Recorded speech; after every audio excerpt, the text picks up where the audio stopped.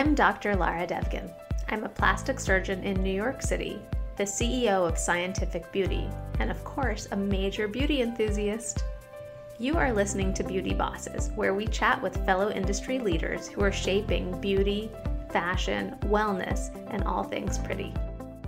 Hi, everyone. I'm so excited about this awesome episode of Beauty Bosses. Today, I'm here with the Betches, who you probably know from their awesome Instagram account, which has 6.3 million followers, and their memes are my favorite and the funniest ones. I'm here with Samantha and Aileen. Jordana is busy making memes right now, but thank you guys so much for being here. Thanks for having us. Yeah, thank you for having us.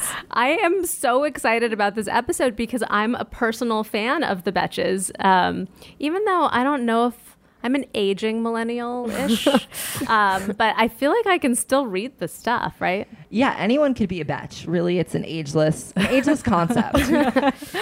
I really like what you guys have done. So I know that you have some really cool projects coming up, including When's Happy Hour, which I'm super excited about. That's your new book, right? Yeah, that's our new book. It's coming out in October, but you can pre-order it now. It's a career book, but a funny, no BS, very lighthearted, but informational career book that I think that everyone could get something out of. Okay, so I wanted to talk to you guys actually about the book and about your journey to get to this place, because I feel like that's that you guys are living the dream. You guys are millennials who created a multimedia conglomerate media company and you worked really hard, so now you can work a little bit less. That's the goal. I mean, I feel like we're never going to get to that point where we work less, but that's what we're striving for. Yeah, I mean, so the subtitle of the book is Work Hard So You Can Hardly Work, and I think we're still in the work hard phase. Yeah. It's definitely... But it's a projection. There's like a projected hardly work date for like maybe 5 or 10 years from now. Yeah. Yes, but it's like, I don't feel it coming anytime soon, honestly. Yeah, no, I know. So you were just on our podcast and we were just talking about how like we just keep working harder and harder and harder as ambitious people, and there's really no end in sight for when that ends. But well, I think an alternative like understanding of that phrase is that if you are doing something that you are passionate about and that you get fulfillment from, that it won't feel as difficult as something that you don't like doing or don't really feel connected with. Yeah, totally. It doesn't feel like work. I wanted to sort of rewind a little bit. Now everyone knows Betches as like this sort of big company. But in the early days, how did you guys start? Take me back to the origin. Yeah. The three of us have known each other since we were like 10, like kids. We grew up together in the same town. And then we also happened to go to college together. It wasn't like a full plan. We've been planning this for 25 years. Yeah, so fifth graders, look around. Look around, you'll find your business partners might be at recess. Yeah. That's a crazy thought to think about. To think that you're in the same room when you're almost 30 is... Don't eat the paste. You will not impress your future business partners and investors. Yeah, you better be pitching ideas soon. But yeah, so senior year of college, we the three of us lived together, and we always knew we were funny, and we always entertained ourselves like just by saying the ridiculous thoughts that we had. We would say them to each other and just like laugh, and that would be our like really connection for our friendship. And so we decided to start a blog because at the time, like Instagram, this is 2011, Instagram wasn't really a thing that was like booming, you know? And I mean, also there was this thing about like frat tower culture and how like this bro was so glorified. And we noticed that why aren't women represented in that way? Like why isn't there this positive, fun representation for women to have like community around? So we thought be funny and like just embrace our ridiculousness and embrace that we're not all these perfect people that everyone like society tries to make us be or make us look like. So we started a blog and it blew up. Did it blow up on your college campus? Yes. Yeah. Where did you guys go to anonymous. school? Cornell. Okay. But we were anonymous for like 2 years we were anonymous. We wouldn't tell people that it was us who wrote the blog. Like even our own friends, like we wrote some funny like anecdotes on the blog about like inside jokes with our friends, and our friends would be texting us, like from other colleges would be texting us like, who is writing this crazy? How do So they know? funny. We So came it out to our spread friends much later. earlier Yeah. than everybody else. And so it spread from Cornell to other college campuses? Well, so it's spread on Facebook, and at the time Facebook didn't have this like crazy algorithm that wasn't chronological, and so people were really using Facebook to see what their friends were doing and not like looking at these videos that people are paying for. So, yeah, right. Anyway, that's a separate topic, but it is messed up, right? Yeah. So at the time, so it really like helped us grow, and it was like it spread like wildfire in a sense of like real sharing. Like people loved it, so they shared, and they kept sending to their friends. They're like, "This is you," or "Are you writing this?" Like, "Who's do?" Like, And so that's like true viral growth. so that that's what we saw in the beginning, and then we decided to sort of keep doing it after college. We had the advice to potentially write a book, and we got connected to a book agent. And that summer we worked on our book proposal, and we sold it to Simon & Schuster, who is the same publisher now of our second book that was also a New York Times bestseller, and now our third one, which is coming out in October, which you talked about. Sorry, I got a plug. So Always working. Yeah. So and then we just kept going. Like another person gave us advice that we should be blogging once a day at least, and we were very lazy at the time. We're like, ugh, once a day. But Now you have to blog like 10 times a day, right? It's funny that blogging once a day was once a burden for us. If all we had to do is one post a day right now. But here's the thing though, like we labored over every word that went into that blog, like every joke we thought 10 times over. Every single line. Like, should we put a comma here or an and there, you know? I could literally memorize posts because I had read them so many times. Same. What was your favorite post? Oh Sorry, my gosh. what was your favorite post from the early days? Oh my gosh. Oh my The God. pregame was really good. Not keeping up with the news was really good. I loved hipsters. Making fun of hipsters. Yeah, making fun of hipsters. Diets was... That was a controversial one. Yeah. Um, I don't remember. Diet Coke. Diet Coke. Iced coffee. Yeah. It was basically, at first we were inspired by stuff white people like, and because it was super satirical, and that's what our brand was in the beginning. It was like very satirical, like self-aware comedy. And so that was a big inspiration. So we sort of made a list, but more so like what do young millennial women, which we didn't know they were called millennial women until way later, but that's who we were. Who decided describing. that? I feel like I would like to name a generation. Nobody like who gets Yeah, to like do who that? calls? Yeah, Who baby boomers. Who are you? If you're listening, please email us. DM me. Yeah, that's so funny. But that's basically the story, and then there's obviously so much after that. Okay, and so that was 2011. Is that right? Yeah, and now it's 2018. So definitely a lot has happened, and I think there are a lot of personal growth that happened between that time. Because like we learned to sort of be responsible, we learned to be adults, we learned that one blog post a day isn't enough, and we learned that we learned about ourselves that we want to make a living through this. Yeah, and we also, I mean, the biggest thing for a business is that we learned how to monetize. We learned that it's not just all about the art and like making the funniest joke, but that we really need the content to be in service of making money. And that has been, I mean, none of us went to business school. So it has definitely been a challenge because we're all very creative. So you have 3 creative people and none of us is like particularly, Great at crunching numbers. Right. Or just inclined towards, that's kind of like our nature. Our nature is really all to be creative. And that has probably been one of the biggest challenges, but one that we've overcome. And we don't have any investors, so we run the business super like leanly. We're pretty risk averse in terms of who we hire, and we don't put money into crazy projects that we're not sure will do really well or have a good margin or anything like that. So we've learned about business, like we're in the school of business in the business. I like That's that. just business school. Yeah, that's right. That's like book number 5 or whatever, number 4. Well, in When's Happy Hour, we do have a chapter about like just how we tell the story of how we started the company and how we've gotten here. And and also give advice on how to start your own company. So let's talk a little bit about that. When did you make the leap from the blog to other social platforms, and when did you realize that social media was going to kind of take over the blogosphere? So we reserved the Instagram name pretty soon after Instagram came out. So we did reserve it in 2011, but we weren't using it for another 2 years until Instagram was something that we personally were using. So something that has always guided us is like, what do we actually do? Because our audience is kind of like us. We, look to ourselves to understand the demographic.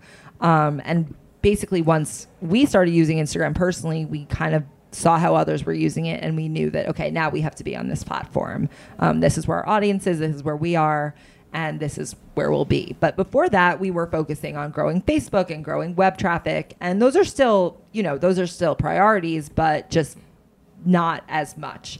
And and since then, we moved into podcasting. We have a lot of podcasts now across different topics. Yeah. So I think what's helped us is, like, since we are sort of, I guess, comedians, we're very observant of like ourselves, of, just the people around us, like the habits that they have, the things that they do, the things they like, the things they buy. And also, I guess, our intuition. So we put that together, and then like we make kind of strategic decisions for our company. How did you first start monetizing Betches? Google Ads. Yeah, that was our first. Google. There used to be these, or I guess there might still be, these ad networks that basically just like automatically serve ads to the website. So that was our first. There's definitely a lot of those. No, but not the ones that we used, I think, in the beginning. Yeah. So we started with like web, just display ads, sort of standard, and then we got in touch with this agency that offered to. They were originally going to be selling our web ads, but the people who were coming to them were getting a lot. They were asking a lot more about our Instagram presence, and this is when Instagram posts cost like $300. There was no standardization in across the industry. I mean, still now it's not totally standardized, but it's a little bit more official and legit than it used to be, and people just wanted to post ads onto our Instagram, and that was sort of like the genesis of what our current and we went and we rode that wave. We were like, sure, keep them coming, like what ads here, ads there. No one really cared. It was great. And then the next year, like after a year of that, or maybe less, we were like, okay, we have a serious business model here. Like, let's make it so that our brand doesn't suffer from this, and let's have a strategy moving forward, and let's make a plan so that we can grow with like monetizing our Instagram. So, I mean, we've definitely made like seriously, I think big moves for ourselves. And now we're at a place where we're growing our own sales team in-house. We are working with clients, and it's not just like, here's an Instagram. It's like 360. They could work for us within a whole year, or they can run ads, quote unquote, on our Instagram story, our main grid, run on across all of our podcasts, on our website. Emails. Create a shirt on our shop, like take over our emails. I'm missing things. Yeah. There's more. That's awesome. But an event. We threw a movie premiere party for a movie called Thoroughbreds that came out earlier this year. So right now we're focused much more on brand alignment. We think that it helps our audience trust us, because we don't, there's so much crap out there. We don't want our audience to look at what we're pushing and be like, okay, they are just selling out for whoever will pay them. Right. We really want to be the next flat tummy tea machine. Right. Exactly. Not that there's anything wrong with that. You know what's funny? Flat tummy tea has become a meme in and of itself that everyone uses to sort of represent like what you don't bad want. Having jumped the shark. I know, like really. Well, I think what you guys do really well is branded content that is not like, it's not obnoxious in the way it is when you're being sold random crap on Instagram. We appreciate that. Thank you. Yeah. We have like a lot of really solid creatives in our company and our team that we work like really, really hard to make sure that it doesn't dilute like what we put out in our content. So what do you think about people who say that women aren't funny? I mean, you were probably like starting your Betches blog, your first blog, right around the time when it was like a whole pop cultural phenomenon that, you know, women are officially not funny. Newsflash. Yeah, I mean, I actually, when earlier in this conversation, I almost said that at the time when we started this, it was definitely like a belief that people could just openly espouse that women aren't funny. Now I think people would get in a little bit more backlash for saying that, but I mean, how absurd, who thinks women aren't right? funny? Men. Like you're not. you know what's so funny? We're not trying to make you laugh. Right, exactly. We're trying to make ourselves laugh. Yeah. I remember when we were working on our first book proposal, like the summer after college, and we were sitting there and talking, and we're like, "Will people think female comedy is funny like next year? Like, how long is this really going to last us? You know?" And then the fact that we had that thought is so crazy, you know, because we just kept going and growing. And I think there's also a lot of female celebrities and comedians that came with.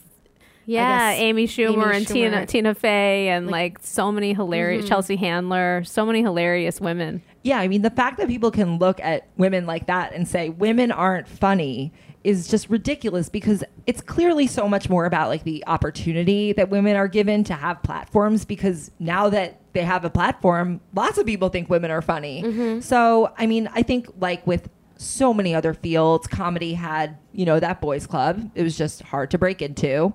And there just weren't the opportunities, but now there are. And we're also trying to use our platform to give opportunity to up and coming female comedians. So we just hosted a little bit of a comedy special in our office, and then we're going to post those little stand ups on our IGTV, so that like they get the platform to like speak their comedy. And it was very, very funny. It was a great little lunch break. And we give the ability to show their voice and like spread that women are funny. Yeah, and because I feel like there's a larger female empowerment message for Betches. I mean, it's a funny, cute name that is obviously a reference to the term bitches, right? Yeah. Am I right? Well, when we started it and we came up with that name, people always ask where the name came from. It's sort of what we wanted was a term that women could use for each other that was like non-demeaning but also edgy and really fun. And like fun. fun and funny. Right. So we wanted to, I mean, no woman wants to be called a bitch. I don't know if we're allowed to say that on here. But yeah, say it. Don't worry. So no woman wants Curse to up be a called storm. that, but you know, betch is kind of that like offshoot that you could like call your friend, and it's not hateful. It's fun. It's loving. Yeah. Like you mean it in an endearing way. And I like it because it's kind of reappropriating a demeaning term that often men throw at women in a way that puts them down or minimizes their importance. And it's kind of like a reclaiming of that word. Oh. Can we quote you? Yeah, somewhere. Don't worry. I won't even monetize it. I'll just donate that one to the cause of female empowerment. That's great. No, but I guess I really like that we did sort of do that. When we were talking about it, we're like, no one wants to be called a bitch, like at all. Like it's mean. And when you're saying you're my bitch, it's sort of like, I wish I didn't have to hurtful. say that. Yeah, it's hurtful. Right. Like even hearing you say that, kind of, I'm like wanting to like wilt into myself. Like, but you're my bitch, Sammy. Now come back up. Oh, she's smiling. Let me just give you the visual play-by-play. Everyone's happy now. Thank you. Right. It's sort of that word that it's like to put a woman in her place. That's always been used for that. Yeah, and it's like minimizing, and it evokes like, you know, an annoying, shrill female being mean. Overly female, being mean and whatever. It's sort of garbage. Yeah. So I love that you guys are doing that. Thank you. Let's talk a little bit about business advice. So for young men and women who are listening to this podcast, even younger than you guys, what kind of advice do you have for them if they're thinking about becoming the next Instagram sensation? So Instagram is one answer, and then just business, I would say. Is Okay. another. Well, let's start with Instagram and then go to business. So with Instagram, I mean, it's obviously a very saturated platform, but you can make it. We've seen people who make it. We published a podcast, or we produced a podcast with the account Comments by Celebs, which just grew like a ton in the past year, and you know they really like outpaced, I would say, many other accounts. So if you have an original idea and you really have something to offer, you can grow. People do want to find new people who they love to follow. And if you're doing something different, you will get followers. And you have to really genuinely like doing what you're doing. Like you have to, it won't feel like we were talking about like work if you're constantly, if you're posting a lot. Like you need to post, I think, a lot in order to, and consistently, and it needs to feel like it's coming together. So it's cohesive, but it won't feel like work if you love what you're posting. How many times a day are you guys posting? Because it feels like a bunch. Like 5. Yeah. People post 30 times a day, so 5 is a good amount. 5 is a good. Yeah. Okay. Yeah. And what's your business advice?